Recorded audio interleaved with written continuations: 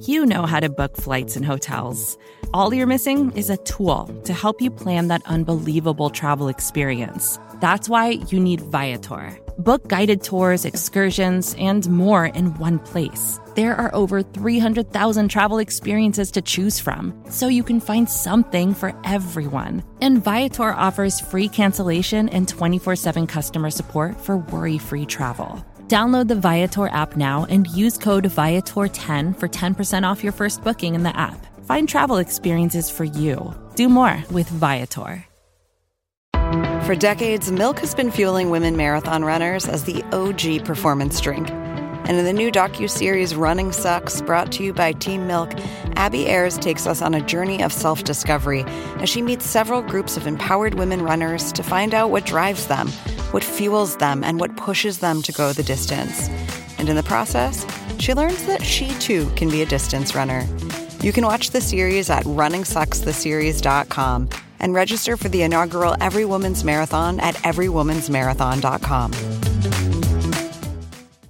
Hey, before we get started, I have a quick word from our sponsor, lynda.com. If you've been making New Year's resolutions to improve yourself, pick up new skills, or just have fun, you could go to lynda.com and find the courses that are now being used by over 1 million people, spread across 3,000 courses on topics like web development, photography, visual design, business, plus software like Excel, WordPress, and Photoshop. It's all taught by experts. And when you have an account, you can take as many of the classes you want, all for the same price. But that price is going to be zero if you take our 10-day free trial by visiting Lynda, lynda.com/longform. You'll be helping support the show, plus getting yourself 10 days of access to every course on lynda.com, even if you're on your iPhone or Android device, plus all the new courses they add every week. Some stuff I thought looked pretty interesting is a podcasting with GarageBand course, a getting things done course, and a grammar fundamentals course, which I could probably use.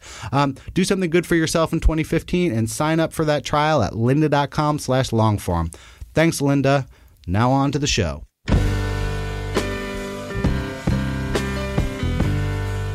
Hello. Welcome to the Longform Podcast. I'm Max Linsky. I'm here with my co-hosts, Aaron Lammer, Evan Ratliff. Gentlemen, hello. Hey. Hey, guys. What's going on? Rainy Mondays. Winter rain. It's the worst. It's the fucking worst. I'm having some kind of an allergy on my face that's causing my lips to sizzle and my skin to splotch. It seems like it's stalled I out, can't see a thing. Oh, it's really going to be a brutal irony if the shrimp has come back to haunt you. And I don't want to address that eventuality. We'll address that in a later podcast. Yeah. Shrimpcast. Who's on the show this week? This week I interviewed Alex Blumberg, who many people will know from This American Life and Planet Money, and maybe his latest venture, which is his first for-profit venture. He has started a podcasting network called Gimlet, and he's doing a show in true like Alex Blumberg fashion about the founding of his company, which is called Startup. And it's like next to Serial, it's the hit podcast of 2014. Definitely. Well, and Gimlet does another podcast called Reply All that Max and I were guests on a couple weeks ago. It's true. Check that out. So we talked a lot about, I think Alex is our first radio person that we've had on the podcast. So we talked a lot about both like how you make a radio story and also then quite a bit about the podcasting industry. Boom times in podcasting. Not our first radio person, though. We had Starley on. Oh, true. That's true. Yeah. That's true. I don't remember anything from 2012. That's true. That was a long time ago. 2012? Yeah. I've been doing this podcast for a long time. Good God. But as a general rule, I think we're starting to see more overlap between people who are doing reporting in podcasts and in print and video. So we're going to try and keep abreast of that and have on people who are doing interesting stuff. Convergence. Yes. Synergy. Synergy. What about sponsors? We have a new sponsor. I'm excited about this sponsor. You guys are excited about this sponsor, I know, because both of you are the proud owners of a new alarm system. Yeah. Thanks to Alarm Grid. Yeah. Alarm Grid is a DIY security company. I set up my alarm. I don't know if you guys have set up your alarms yet. It's super easy. They send you an alarm. It's like $10 a month. You can use it with any service, but they are like a gimmick-free, no-hassle alarm company. Yeah, and there's kind of no lock-in to it, right? Because they give you the stuff and you can plug it into any alarm system. That's their whole thing is like the security game is kind of rigged. Yeah. And they're trying to give you the like straight ahead, this is a security system. You can cancel anytime. This is what it costs. There's no extra weird surcharges. It's pretty great. Yeah, I like it. I don't think I have any stuff worth stealing, but I put it on for my cat. As soon as I get I'm afraid anything people are worth gonna steal stealing, my cat. Well, you do have a fancy cat. That's what I'm talking about. Someone tries to steal my cat, they better watch out. he's like half Because I got fancy. one of these things. Alarmgrid.com. Go check them out. We're very, very happy to have them sponsoring the show. Wow, that whole time I was trying to think of a good transition from security alarm to newsletters, and I just came up blank. So I'm just going to say Tiny Letter is the best way to start an email newsletter. It's simple.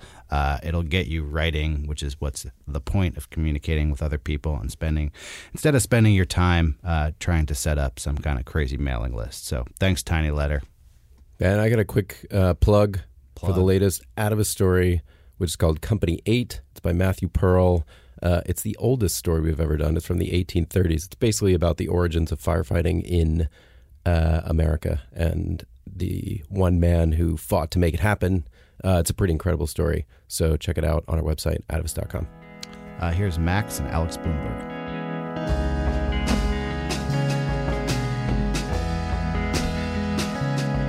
Alex Bloomberg, welcome to the podcast. We are recording this at your office, not at my office. Yes. And I'm already getting radio tips. It's fantastic.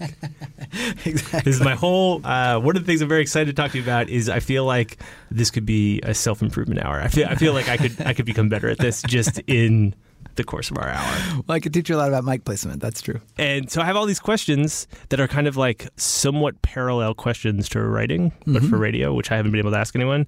And I saw Matt Lieber, who's My co-founder. You call him co-founder. I saw Matt Lieber on Monday night at a bar, and I told him I was going to interview you, and I asked him what I should ask you. And he said, everyone in our office talks about good tape like it's God. And he started talking about the reverence you guys have for good tape. And so I was hoping maybe we could start and you could explain to me what good tape is. All right. Well, good tape, first of all, starts with not having the P's pop out when you say Keep fucking tape. it up. No, that's all right. Just stay right there. Okay. All right. But there are actually people, just as an aside, I think there's like a lot of people in the radio community that over fetishize like sort of like mic placement and like getting the perfect sort of intimate sound at the expense of like story. Like worry so much about the tech that they don't actually focus on the and person like in the it's room. very sound rich or whatever, and it's fucking boring or incomprehensible or something like that. So when we talk about good tape, what we're talking about is like a moment that sort of happens in an interview that's like arresting for whatever reason. Either it's arresting because there's some sort of it's like a raw emotional moment, or it's arresting because like it was unexpected or something surprising happened. Or good tape also is like just somebody who's telling like a really compelling story. How is good tape different than just a good conversation? We've been talking for a while. Like, how is it different when it's for the radio? Yeah, we haven't had any good tape yet. Nothing. Not yet. No, not and anything. Not anything that we. No, I mean it's been like so. When we're talking about good tape, like I want to distinguish like sort of like there's a couple different kinds of sort of like tape out there, and so like a lot of podcasts are pretty good because it's like people talking in a normal way, and they're like having a nice interaction, and they're talking sort of honestly, and like there's nice interaction. So that's one element of good tape, was when you can sort of feel like the camaraderie, you can feel that like sort of like the intimacy. So in that sense, I think so far we've had a pretty good tape conversation. I'll let you know when we get to some good tape. Okay, that'd be good. You can just give me like a little like pet. But I think when we're talking about it, we're talking about like the moment from the interview where you were sort of like where that was good. That was where like something crystallized or something felt powerful or something felt like where you would never stop listening. I mean, you've been doing this for a long time now. Do you know that as soon as it's happening? Are you like editing in your head as you're talking to somebody? Now I do. And well, one, I know it better. Two, I now know how to engineer it better to make sure that it happens a little bit better. I mean, it's hard to get it to happen, but like now I know, like early on, like this, the experience that you have when you first start on radio is that you go out and you do your story and you're really excited about it. You're doing your story and you get this, you've gotten an assignment from some public radio station somewhere. You go out, you do the story and you come back and you guys should know that Alex is doing like a little jig while he talks. You go, get your kit together and you go out and you do the interview and it's like for some 3-minute or 4-minute story on the public radio station about zoning laws or whatever. And you end up talking, and like it's your first story. So you talk to the guy for like an hour and a half and like it's some sort of like, county comptroller who's like, nobody's ever talked to me for an hour and a half before in my life. And you're like, I got some really good stuff. And then you go back and you listen to it and it's just like, it was like all like utterly boring. Or you go out and you talk to somebody and they say something sort of like pretty amazing. He's like, that was back before like we had the, the giant comptroller scandal of 96 or whatever. And you're like, yeah, but anyway, tell me more about like the zoning rules. And then you go back and you're listening to your tape and you realize, wait, why didn't I do a follow-up about the comptroller scandal? Like, that's the interesting part. Like, I want to hear more about the comptroller scandal. And I would have that over and over and over again where it was like painful to listen back to my tape. I would be listening back to the tape and be like, oh my God, ask this follow-up. It's an obvious follow-up question, like why? Or how did that make you feel? Or say more about that, like just that. Like somebody says something interesting and I'd be like, oh my God, ask the follow-up. And you'd have this mounting sense of dread that you didn't ask the follow-up. And then you just breeze right by it and you like make some stupid joke. And like that happened over and over and over again. And that's how you learn how not to miss those moments and then instead to like actually dwell on those moments and sort of like stick with them until you get good tape. Right, because one thing that's different about the writing is like you can always call the person back. Yeah. Right, you can always like get the quote. You can also always ask that follow-up. But if you only have that moment with them, that recorded moment, you sort of have to get it right the first time. Yeah. You can even go back. I mean, I've done that before where I've like blown the interview and then I go back and I'm like, I listened back and I was like, I realized that there's a couple follow-up questions. And sometimes that works, actually. It often works because often it's like not something that people don't want to talk about. They just have to be primed. Right. They have to be asked the question, So it's a lot of times it's just sort of like being able to ask the right question at the right time. I guess like I'm thinking about it in terms of the podcast too, because it would be weird if you and I sat and talked for an hour and then I called you up tomorrow and I was like, I forgot to ask you one thing, and then we cut it into the middle. Yeah. It would feel like sort of disingenuous or something. Yeah. I guess I'm interested in how you've gotten better as a listener, because missing the comptroller scandal of 96, that's just like you're just thinking about your next question, not it's like, really listening to what they say. So I mean the real example is sort of like what you do if somebody starts talking about something difficult. And like what will happen is somebody will start to talk about something. And this happened a lot in the beginning. You get to something and then somebody unexpectedly gets emotional about it. And you're like, whoa, what's going on here? And your normal human reaction is to sort of like comfort and steer away. Comfort and be like, oh, I'm sorry, let's move on. And what you need to do, if you want good tape, is to say, talk more about how you're feeling right now. And it feels like a horrible question to ask. It feels like I'm like going against my every instinct as a decent human being to like go towards the pain that this person is experiencing right now for whatever reason. So that's a lot of what it was, like sort of like not recognizing the emotional moment. And then if the emotional moment happens, not shutting up. That was another thing that I did all the time in the beginning. It was like I would just like rush to fill the silence. And not just let the person sort of like they start to say something and then it's like there's this uncomfortable like 3 minutes or 3 seconds of like 3 seconds of dead air. Like, let's just do it right now. Hold on. Ready? That was 3 seconds.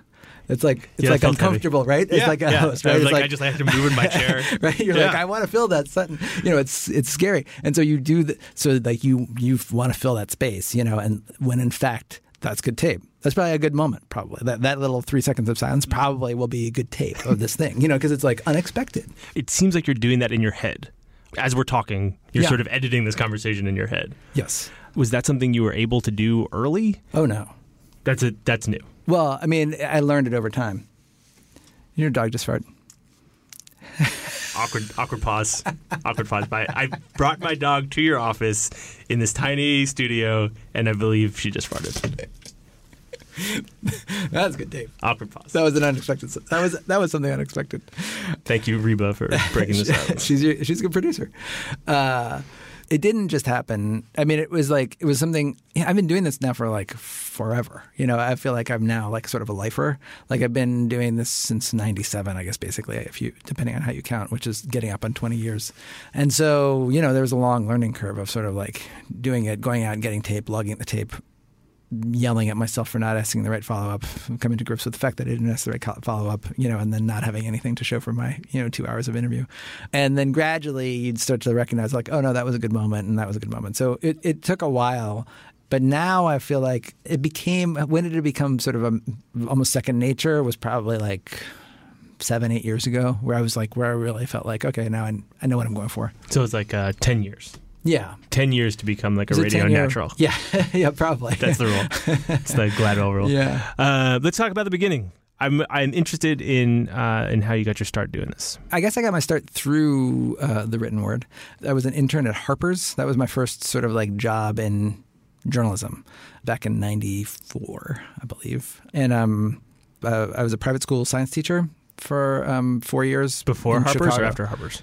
Before and during. I had a brief run as a nonprofit bureaucrat right out of college. But then I got my job as a teacher, and I was a teacher for 4 years. And one summer, we had the summers off, and one of the summers I had an internship at Harper's. But you were, even while you were teaching and working as a social worker, you were interested in trying to do this work? I was interested in this work, but I did not try to do it because somehow I got it in my head that like somebody like me could never do this work. I don't know why.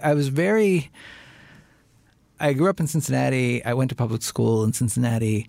In retrospect, I have no idea why it seemed like such a far-fetched idea that I could ever have an actual professional job in the media. You know, like imagine that, an upper middle class Jewish kid gets a job in the media. How would that ever happen? You know How what I did mean? Alex Bloomberg do it? But like, it somehow it didn't occur to me. I didn't know anybody. Like, you know, You didn't know anyone who was doing it. I didn't know anyone who was doing it. I didn't know how anyone did it. Nobody I knew who had a job. Like people were like, you know, whatever, dentists or lawyers or whatever they were, but nobody worked in the media. Like it wasn't like a job. It didn't seem like it felt like saying like, yeah, I'm going to be a rock star. I'm going to be a member of the Rolling Stones. It felt like, that far away? Well, yeah, sort of. Like it was like, well, there are 5 members and they don't need you're not, they're not, there's no job openings. They don't need the Jewish kid from Cincinnati? Exactly. It just felt like that, you know? And then I started to meet people. Basically, I had a girlfriend who grew up in New York and went to an Ivy League school, and for whom this was like not a crazy thing to think that you would one day have a job at a magazine. And so that's when I started to think like, oh, well, maybe I'll just apply for this. And then I learned about the internship, and I read The New Yorker and Harper's all the time, like religiously. Like I loved it. Like I was a big reader and a big consumer of that. And so then I was just like, well, maybe I'll apply. And then I applied. And there's a pretty serious line of Harper's people who've been like through this podcast. I feel like it's like half the people who've come on the show started at Harper's or had their time there or whatever. Well, I feel like Harper's in the late 80s, early 90s was sort of like the Yankees, you know, like, you know, the heydays. Like there was just like a lot of heavy hitters there, you know. It was like the Yankees, except no one was getting paid like they were on the Yankees. Right. And everybody was, you know, much less coordinated and a lot weaker. Yes. Because I did play on the Harper softball team, and I can tell you, in that way, we were nothing like the Yankees. Yeah, getting waxed by High Times. Exactly. Yeah. So that happened, and then I came back and I taught for another year, and then I got a job as the administrative assistant at This American Life. How'd you get that job? I sort of aggressively sent them a bunch of sort of pitches that were horrible. Ira reached out to me and was like, I just need somebody to help with like administrative stuff. And I was like, sure, I'll do it. So I did it.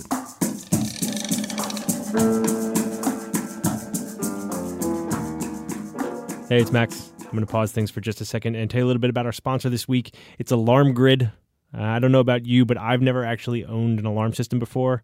And part of that, admittedly, is because I've never actually owned anything nice enough to protect. But the other reason is that setting up an alarm system always seemed like a huge ordeal, crazy pain in the ass. It was like, felt like getting cable installed, only worse. Alarm Grid realized that. They knew it was a heavy lift, and so they decided to make the process of getting an alarm super easy. Their whole focus is consumer experience. That means that installation is a breeze. I am in no way handy, like negative handy, and I set up my alarm in 5 minutes this week. They've got this really easy-to-follow YouTube video. If you hit a snag, you can call them. They'll walk you through it. Customer support is totally free with Alarm Grid. Free is actually an important word. All of their pricing is totally straightforward. Everything is upfront. There's no gimmicks. There's no activation fees. There are no contracts, no hidden charges. Everything is upfront and clear, and you can get monitoring going for just $10 a month with Alarm Grid. So go check them out. Thanks so much to them for sponsoring the show, alarmgrid.com. And let's get back to Alex.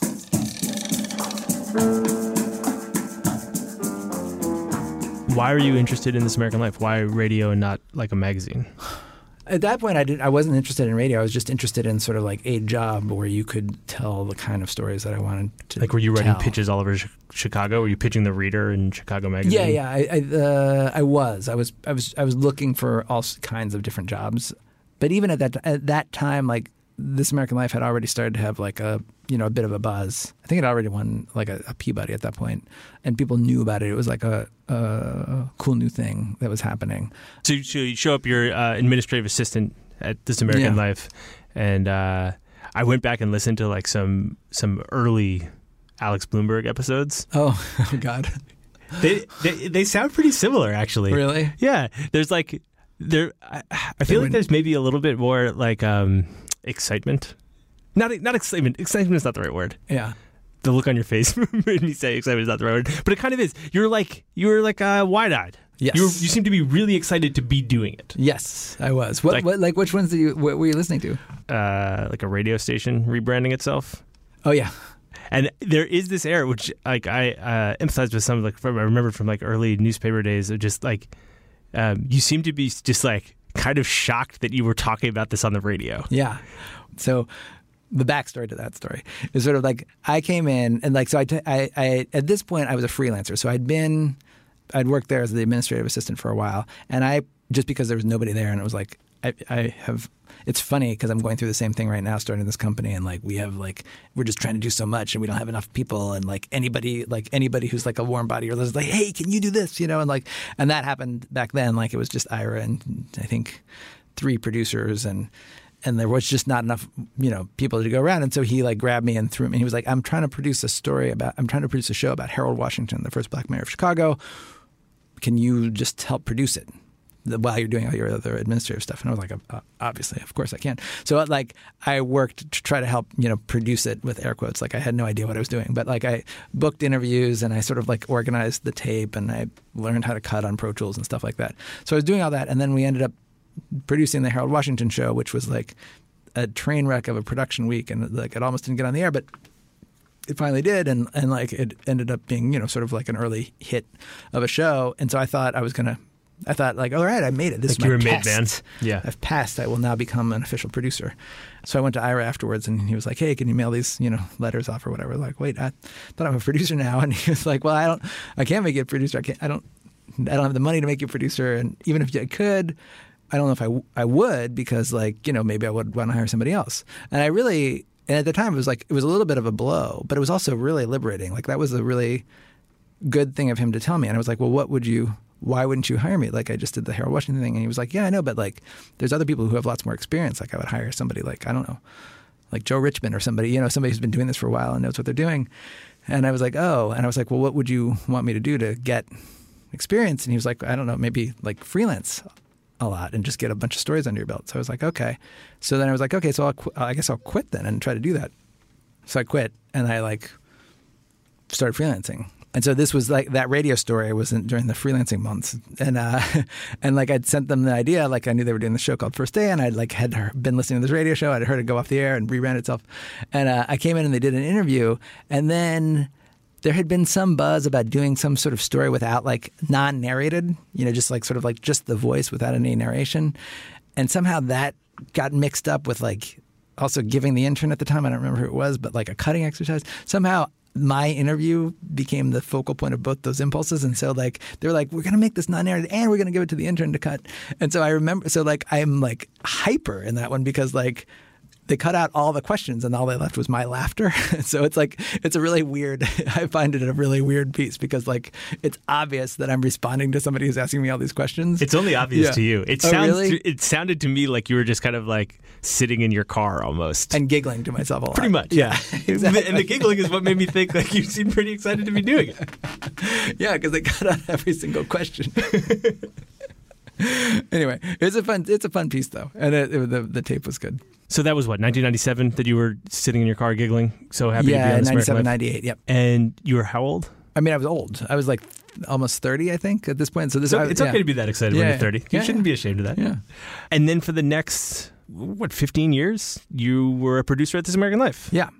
I got hired again in 99. So I was like, I freelanced for like a year and a half, and I did a bunch of stories. It sounds like you were sort of getting experience in a bunch of places and Harper's and stuff, but how do you think working at This American Life shaped you as a journalist?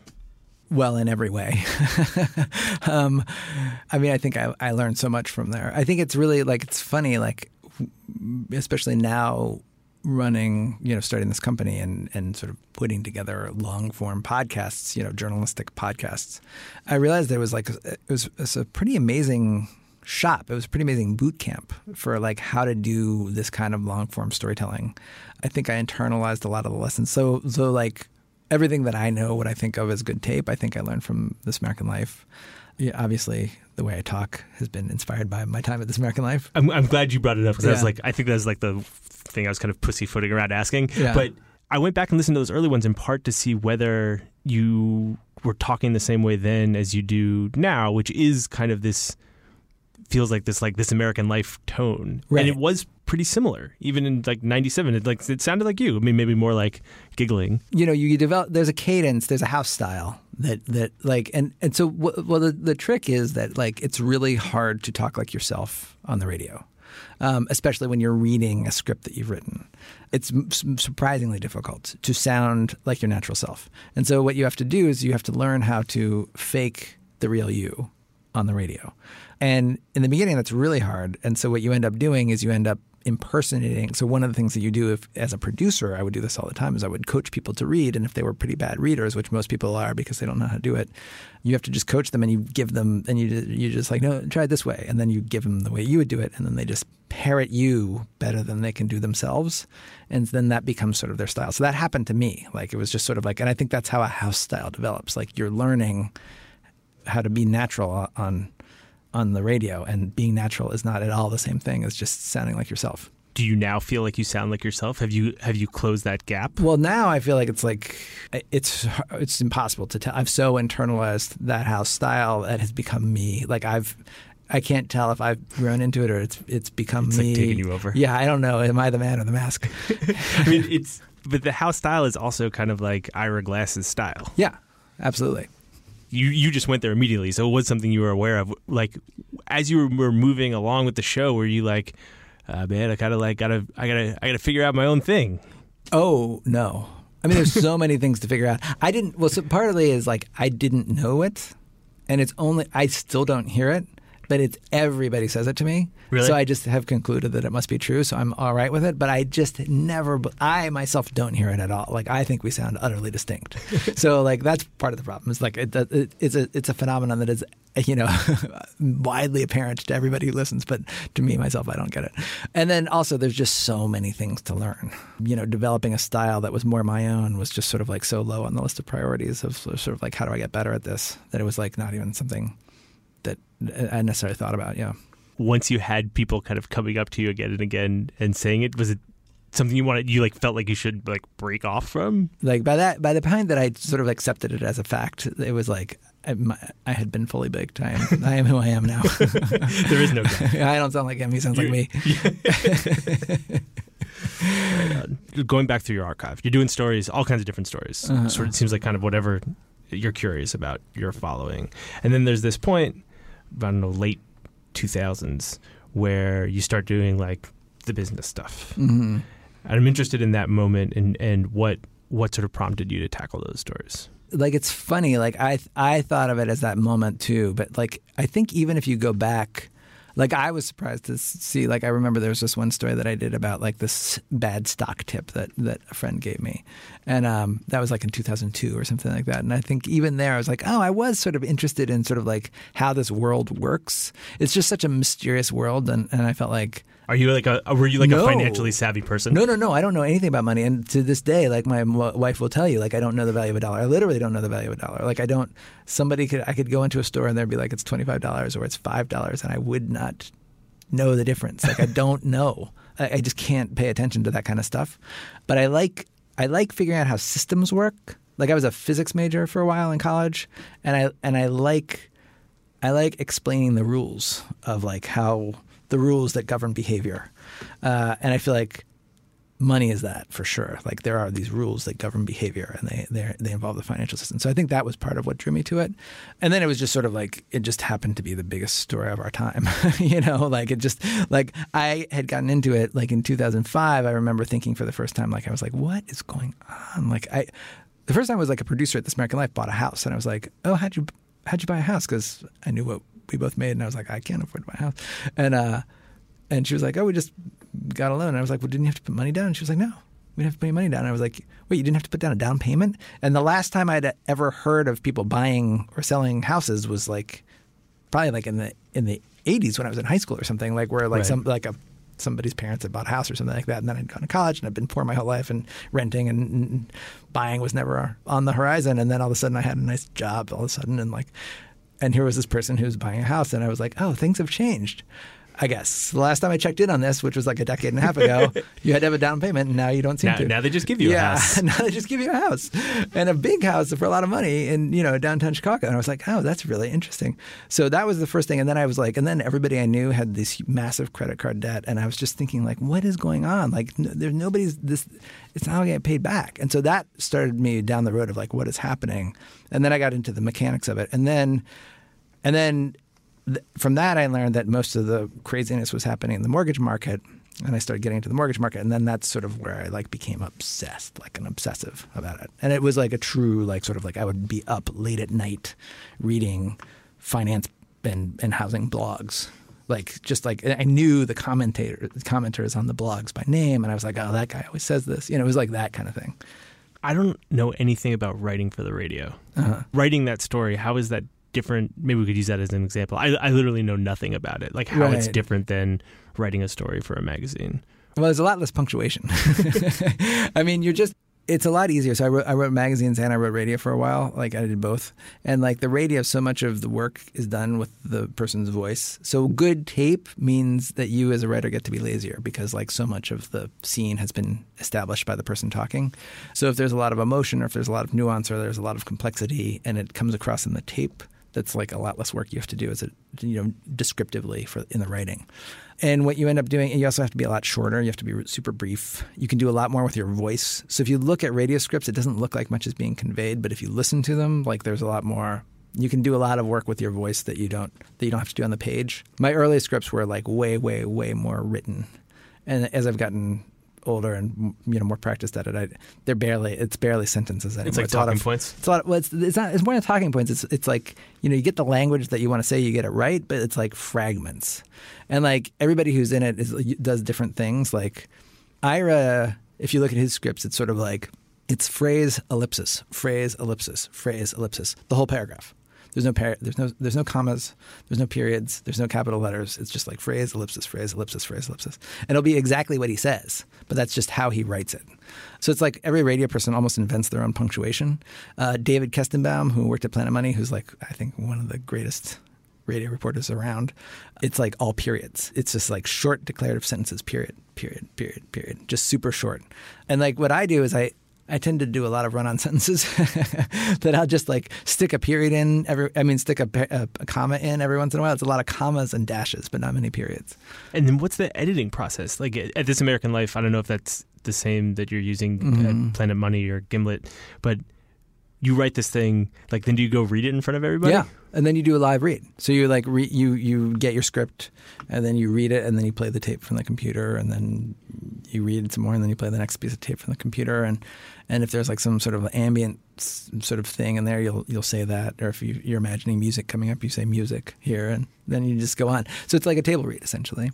So that story comes out, it is a hit, resonates. People like me listen to it and say like, I finally understand what just happened. And I assume it was a pretty logical move then to start doing Planet Money and more money stuff. Or maybe I assume wrong. So Adam Davidson, the co-reporter on the Giant Pool of Money, was like, this is amazing. Like we now, and he was at NPR and he'd been a correspondent at NPR, and he was like, we discovered something here. We have to go big on this. Like there is a hunger now to learn this stuff, and we should just like do a show that like sort of explains these complicated financial. So, and I was like, I don't know, man. This was like a once in a lifetime story, man. Like this was just like, this is like you can't try to like it's like trying to relive your glory days in high school or something like that. Like what you're trying to do, and like I was not into it, and he was like very, very persuasive, and so I was like, okay, well, yeah, it's true, it's interesting. I've learned some stuff, so maybe we can do a show. So I sort of half committed to like one day a week working, and then we took all summer and we put together this one podcast that was going to be the first Planet Money podcast, and it was about bearing manufacturers in the United States and windmill manufacturers in China, and some complicated story about how that supply chain was all linked together. I don't remember what it was. A good story, but it was like not anything financial related or anything. So we had this whole thing set to go, and then it was going to launch on a Monday, and then the weekend before that Monday, Fannie and Freddie collapsed, and I was on vacation because I was supposed to be on vacation. So like Adam came in that night and like flew to some like finance minister's conference and like threw together some crazy podcast about like what does this mean for the world, and just started doing it all week. And because then everything went to hell that week. And you were on vacation? I was on vacation. Then I got back and he was like, oh man, I've been working like 24 hours a day. I'm so glad you're back. We got to do a big story. And so then we just like threw together this big story for This American Life, which was called Another Frightening Show About the Economy. And that was like a big hour. That's when we talked about the commercial paper market and credit default swaps. And we just did this like hour-long explainer about like what the hell was going on. And then by January, I was like, okay, this is a story that's like, the world might be ending, like as we know it. This is like a big deal. Like things have gone. So this is like a story that I want to stay on. So that's when I had sort of committed fully to Planet Money. Was the idea just to apply that same style and approach to this kind of like world of financial trauma? I feel like I learned a lot of like rules about like how do you tell a long, complicated story on the radio. What are the rules? This American Life. You have to pay really, really close attention to pacing. You have to go slow where you need to go slow. You want to have it be character-driven. You want to be looking for emotional moments of humor, moments that sort of like the listener can connect to. And you want to be telling it in a super straightforward narrative. Like, first this happened, and then this happened, and then this happened. Like, people are hardwired to listen to, like, I went out the door this morning, and I was, like, walking to work, and I saw my neighbor, and then I looked up in the sky, and you would never believe what I saw, and like people are going, "Well, what'd you see?" It's like we're hardwired to want to know what we saw, and like that's sort of the trick. You just want to sort of like do that over and over again in the story, and as long as you're doing that, you can tell a story about anything. I have more questions about audio engagement. Yes, and the future of audio engagement. Mm-hmm. We have not even mentioned this new thing that you're doing. Right. You went from Planet Money, and you have now started your own thing. I assume that most people listening to this podcast have also listened to your podcast. Right, although you can't assume. I think it's a fair assumption. Well, like what I did on the last episode. Oh, right, with the cereal thing. Yeah. I had this like thing on the last episode of Startup, which is the podcast about the starting of my podcasting company. I was like, just as I started talking about Serial, the super famous podcast, the fastest growing, most popular podcast in history, launched by my friends and colleagues at This American Life. I started talking about Serial on my podcast, Startup. And just as an aside, I was like, I'm sure everybody's heard of Serial, but I'll just do a perfunctory. Here's what it is. And by the way, if anybody hasn't heard of Serial, tweet at me. And like well over 100 people. Like it's like almost 200 tweets now that I've gotten where I was like, the first time I've heard of Serial, regular listener to Startup. I love This American Life, never heard of Serial. Like you just don't know what people know. Like what I realized, and then I went and talked to like our audience, and it's just sort of like people come to you from all different angles and ways. It's really interesting. Okay, fine. Anyway, sorry. No, that's fine. Maybe someone is listening who has not heard your podcast, which is called Startup, and is about the starting of your podcast company, right, which is called Gimlet. Yes. Which is where we are right now. Yes. Gimlet headquarters. Gimlet headquarters. What do you think of Serial? I saw you pause where you're like, I have all these interview questions that I want to ask him, but I also want to know what he thinks of Serial. Yeah, I do. I mean, well, I actually don't even really... this is a little disingenuous because you and I have actually talked about Serial before. Uh-huh. I sort of know what you think of Serial. What I don't know is how you feel about having started a podcast company the same like season as Serial and it not being Serial. I feel amazing about that. Like Serial has done so much work for us. Like Serial has basically validated everything that I said at every single investor meeting.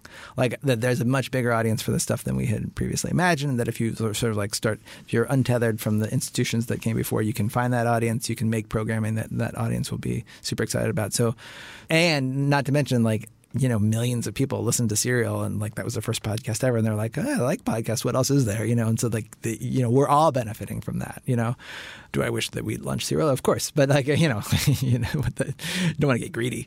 And I feel like I hope that one day we will have a podcast that is as successful as Serial. Do you think there's any chance we're in a podcast bubble? If we're in a podcast bubble, then podcasts would have to be a fad that will go away. In a way, just a bunch of people just listen to one, but they aren't going to listen to another one, or a bunch of people were talking about one and then didn't start listening. Yeah, to like maybe more. that was the peak.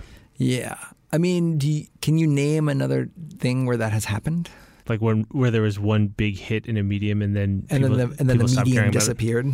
Disappear isn't right. I mean more like, and I don't actually believe this. I think podcasts are a pretty good bet, but I wonder if, or I'm worried if I have read people saying that, it was kind of plodding along for a while, right? And now it's like it's having its moment, and you're a pretty big part of its moment. I mean, obviously, you believe that it can continue to grow. Otherwise, you would not have started a company based on it continuing to grow. But I'm interested in whether you think there's a chance that maybe it won't. Maybe that last episode of Serial is going to be the most listened to podcast ever. I don't know. I think I still feel pretty bullish. Like this is making me, and part of what makes me feel like bullish is that this, for me, this didn't come out of nowhere. This was entirely predictable, like that there would be a breakout hit, because like I'd seen it happening at Planet Money. Like Planet Money, the audience was growing, I don't know, 40% year over year, every year that I was there, and then in the year after I was there, like it more than doubled essentially. That could have been coincided with my leaving. I don't know, but like the Bloomberg effect. I like to think that it was just more like sort of like, these secular forces that are sort of like the podcast app shows up on the iPhone for the first time. More people are listening in their cars. The habit becomes, it's just easier now. People can do it now. What about, it's like this week, I think CBS just said they're going to like start a podcast network. Yeah, I heard that too. Is that good for you? I mean, is all of this stuff good? I think it's all good. I think that we're like at the point right now where like nobody's stealing market share from anybody at this point. Like I think we're at the very early days. To me, it feels like, back when like there was like a couple movies and they were all up a train going around a bend. You know what I mean? Like it wasn't like we're still like pretty early. And like in audio, it's like a lot of rediscovering, because like there was this period where there was this golden age of audio in the 20s and 30s, and then like it got destroyed by television. But I think that's where we're headed again. Like I think there's just all this capture time now where people want to be consuming media, and you're running an errand, you're working out, you're mowing a lawn, you're driving your car. You can't read and you can't watch, but you can listen. It's pretty obvious that pie is going to grow a lot. How do you think this sort of heavily reported, heavily produced narrative journalism slice of the pie is going to do? Like, I got here, we talked for about 2 seconds, we sat down, we started talking. Our amazing editor, Jenna, is going to make this sound great, or at least like as good as it could possibly sound. And she will spend a decent amount of time doing that.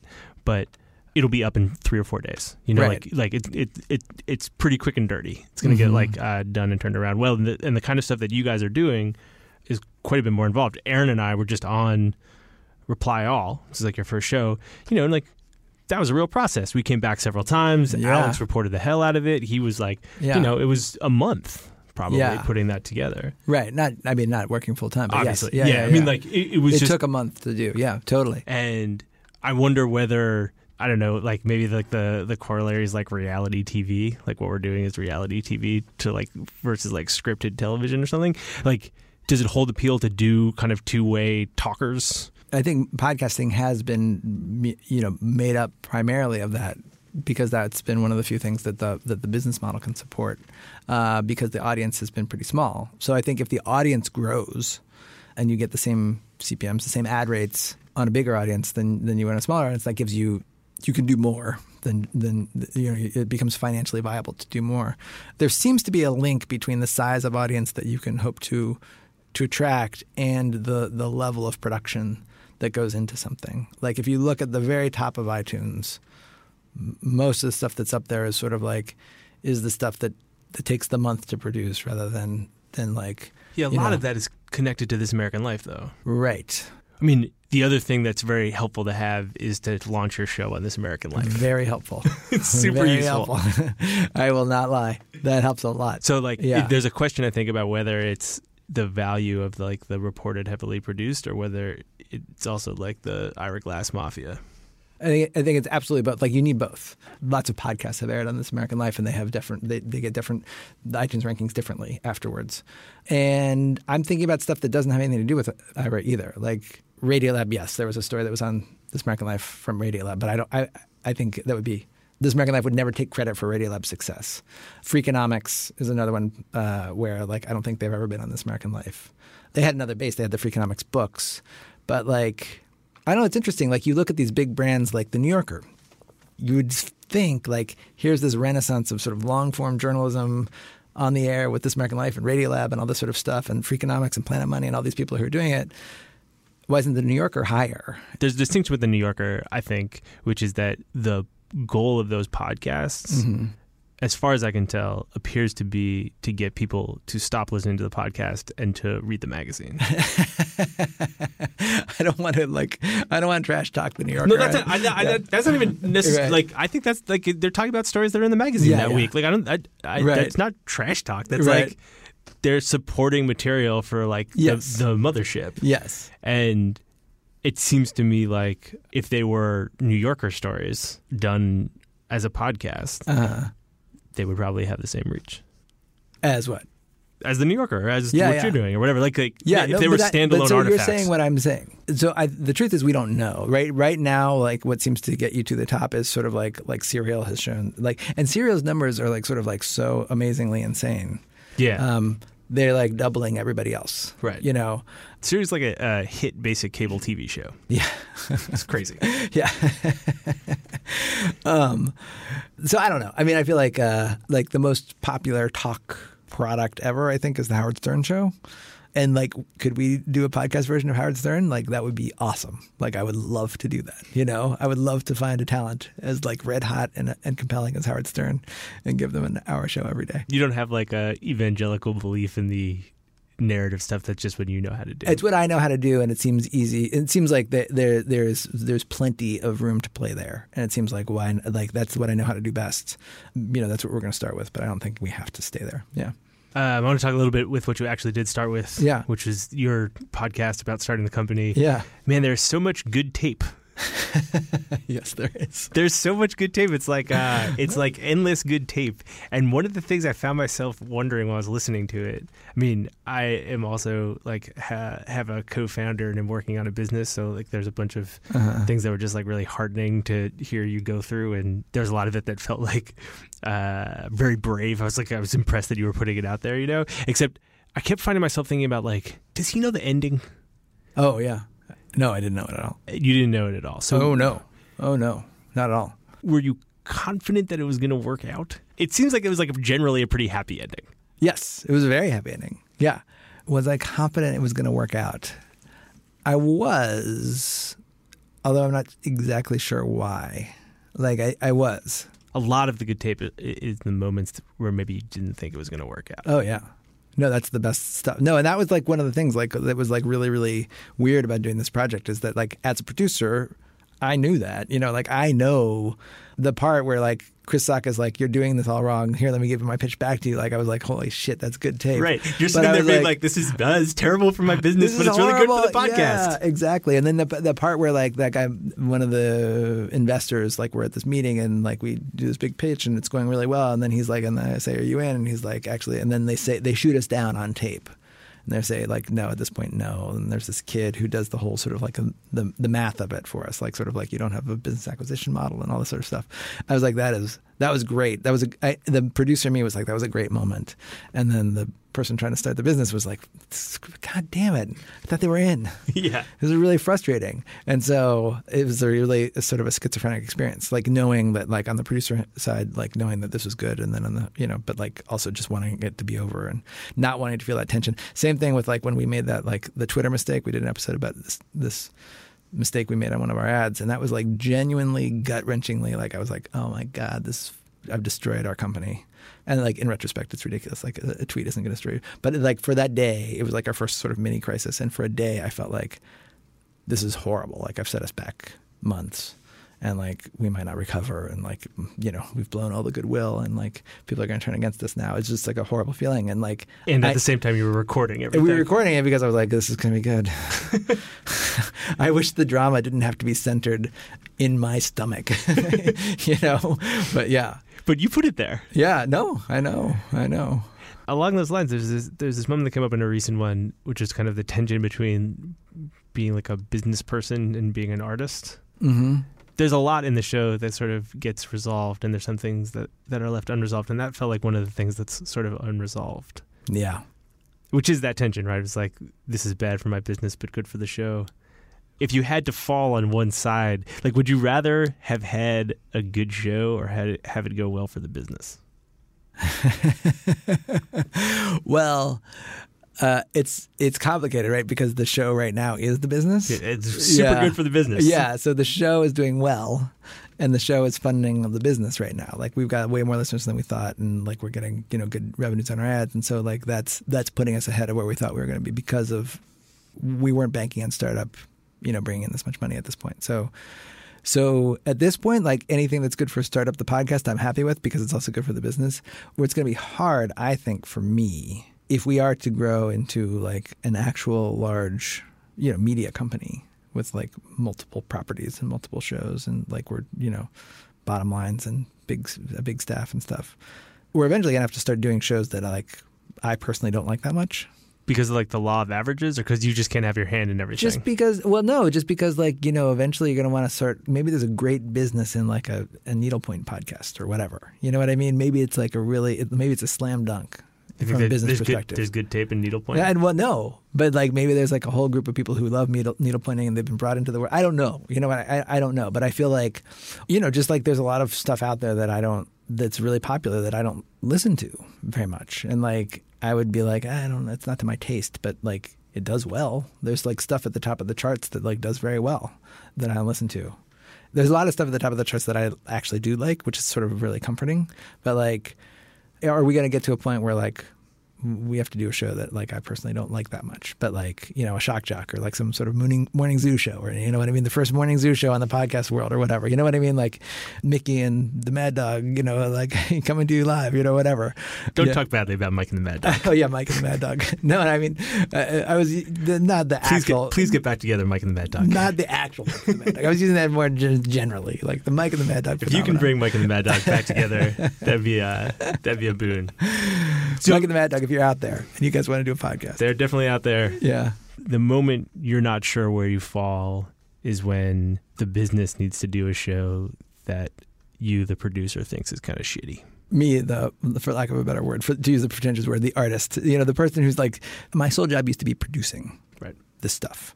And like, and in that sense, the only sort of compass was sort of like, do I like this? And if I like it, can I figure out ways that other people might like it as well? But it proceeded from me. It was like my taste, my aesthetic, my curiosity, whatever. And at a certain point, that can't guide things anymore. It has to be the aesthetic of groups of people, of different audiences out there. And if like there's an audience out there that really wants a podcast that we can deliver that I don't particularly like that much, we should deliver it. You know what I mean? Like that seems like it's a no-brainer from a business perspective. Do you think that you will remain curious and engaged at that point? Like, will you want to keep doing it? I don't know. At this point, it's a distant problem, and it's it's very much a problem of sort of like, it's a hypothetical problem. Like, because right now, there isn't really a tension between, growing this business and my art, to use the ridiculous, pretentious word that we've chosen. Right now, you're like, your art is the business. Yeah, exactly. And that's awesome. That my art is the business is amazing. And that's like awesome. But I feel like the way we're building the company right now, it won't continue to be that way. Like, like it will guide, my tastes will guide our choices for, the next year or 2 years, something like that. That's been part of the tension of listening to you on Startup that's been so compelling to me, is it's about whether you can do something on the scale that you aspire to do it in and be sort of like true to yourself, or whether you have to, on some level, become a douchebag. Exactly. And that gets back to the like, I think the way this tension manifests itself for me is sort of like, how big do we want to get? Do we want to get big to the point where I'm like, I have to be thinking about this stuff? Or can we just sort of like, can we grow like a nice sized media company off of like 10 or 15 things that I personally like? And maybe we can. You know what I mean? Like, that's the thing that's sort of crazy, is sort of like, it's entirely possible that we could. Is that the best case scenario? I mean, for some of our investors, it's maybe not the best case scenario. I think for most of our investors, it probably is, as long as we're like once you reach an audience of 500,000 or 1 million people, like if we can get to that level with a bunch of shows, then you can bring in like decent revenue. Like you can bring, you're like a if you have 10 shows with 1 million listeners, you're like, tens of millions of dollars in revenue.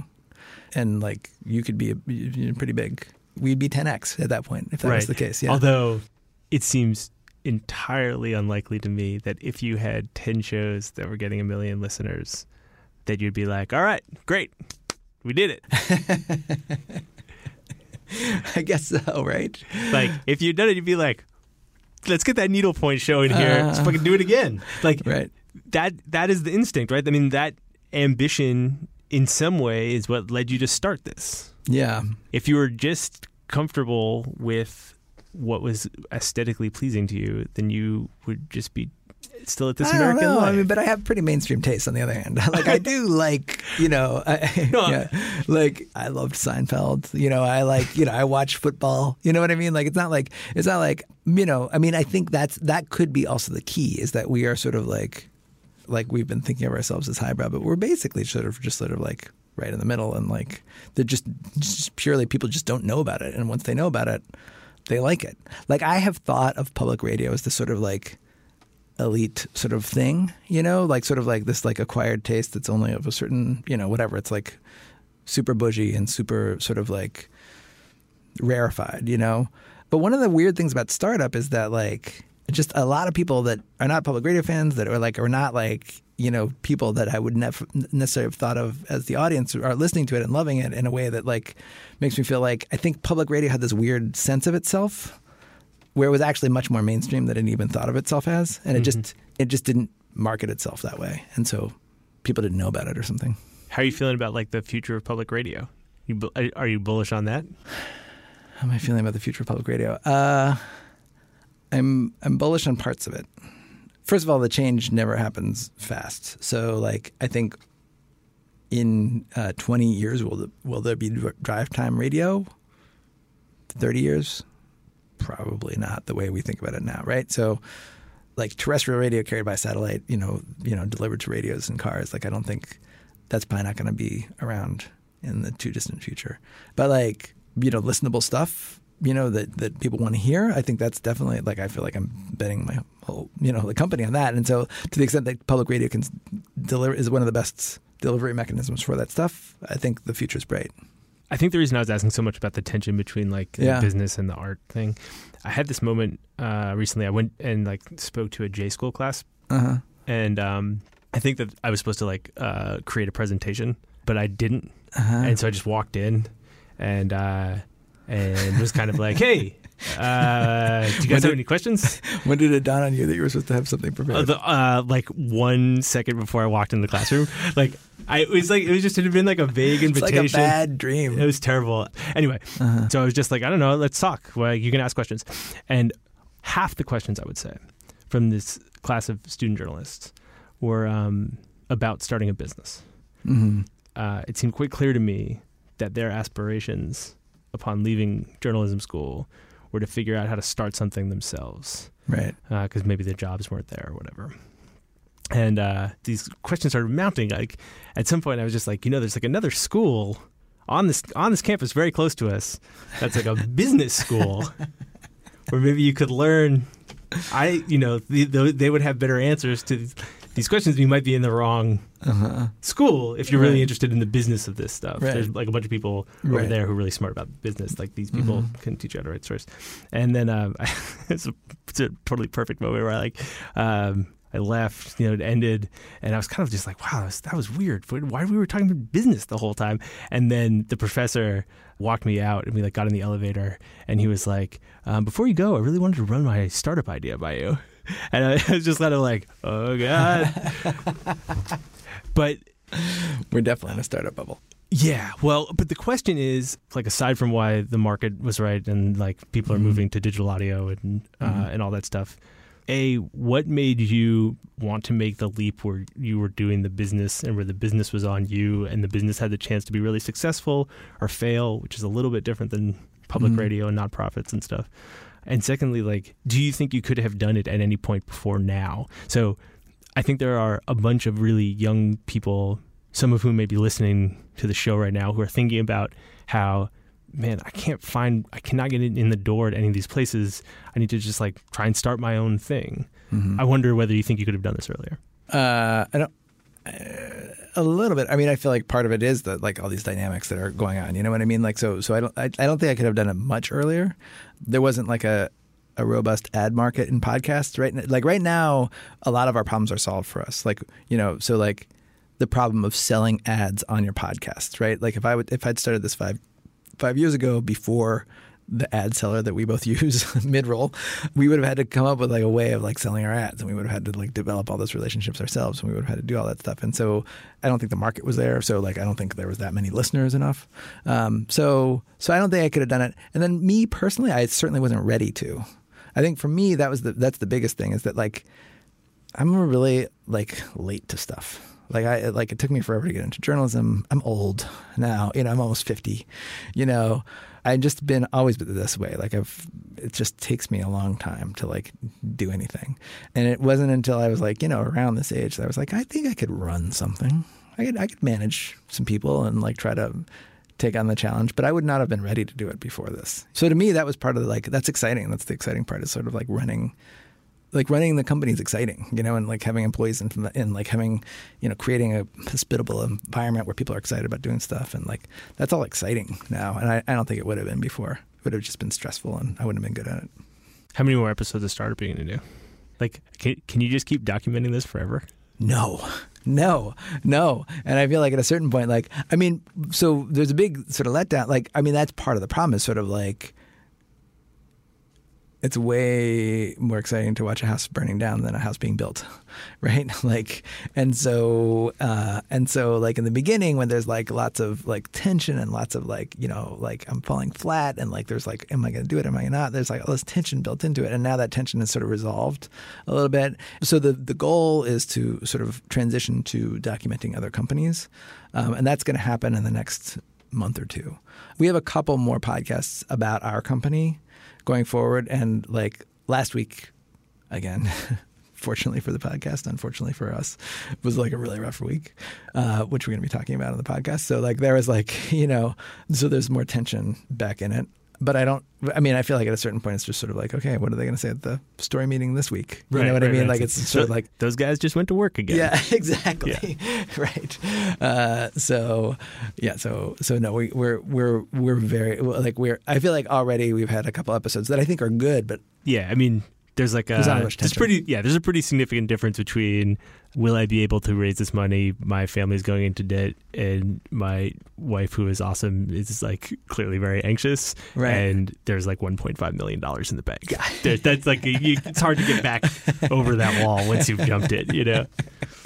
Right. Exactly. You know, there's like a couple things, like we've been like the tension this week has been sort of like people are like burnt out. Like it's just been like this grind getting all the shows out, and that's a real issue. But I think we're definitely ready to wind it down and start talking about other companies. Well, I look forward to it. Yeah. Thank you for taking the time. Thank you. It was really fun. It looks like while the boss was in here recording this, everyone left. Okay.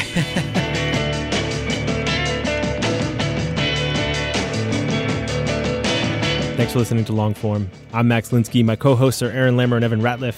Our editor, who did a particularly good job on that episode, is Jenna Weiss-Berman. Our intern this week, Rachel Mabe. Thanks so much to them. Thanks to our sponsors, Alarm Grid, Tiny Letter, and Lynda.com. And thanks very much to Alex Blumberg for taking the time and teaching me a little something about good tape. We'll see you next week.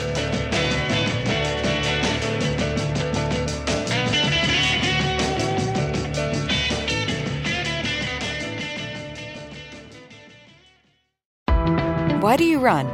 Why does anyone? I always thought that runners loved running, and that's not the case. Most runners hate running, but they choose to do it. In the new docuseries Running Sucks, brought to you by Team Milk, Abby Ayers learns why women runners everywhere are driven to go the distance. It really is about taking my power back and proving myself wrong. Team Milk is about fueling women's performance and helping them along their marathon journeys. You can sign up now for the inaugural Every Woman's Marathon, taking place in Savannah, Georgia on November 16th, 2024. Learn more and register at everywomansmarathon.com.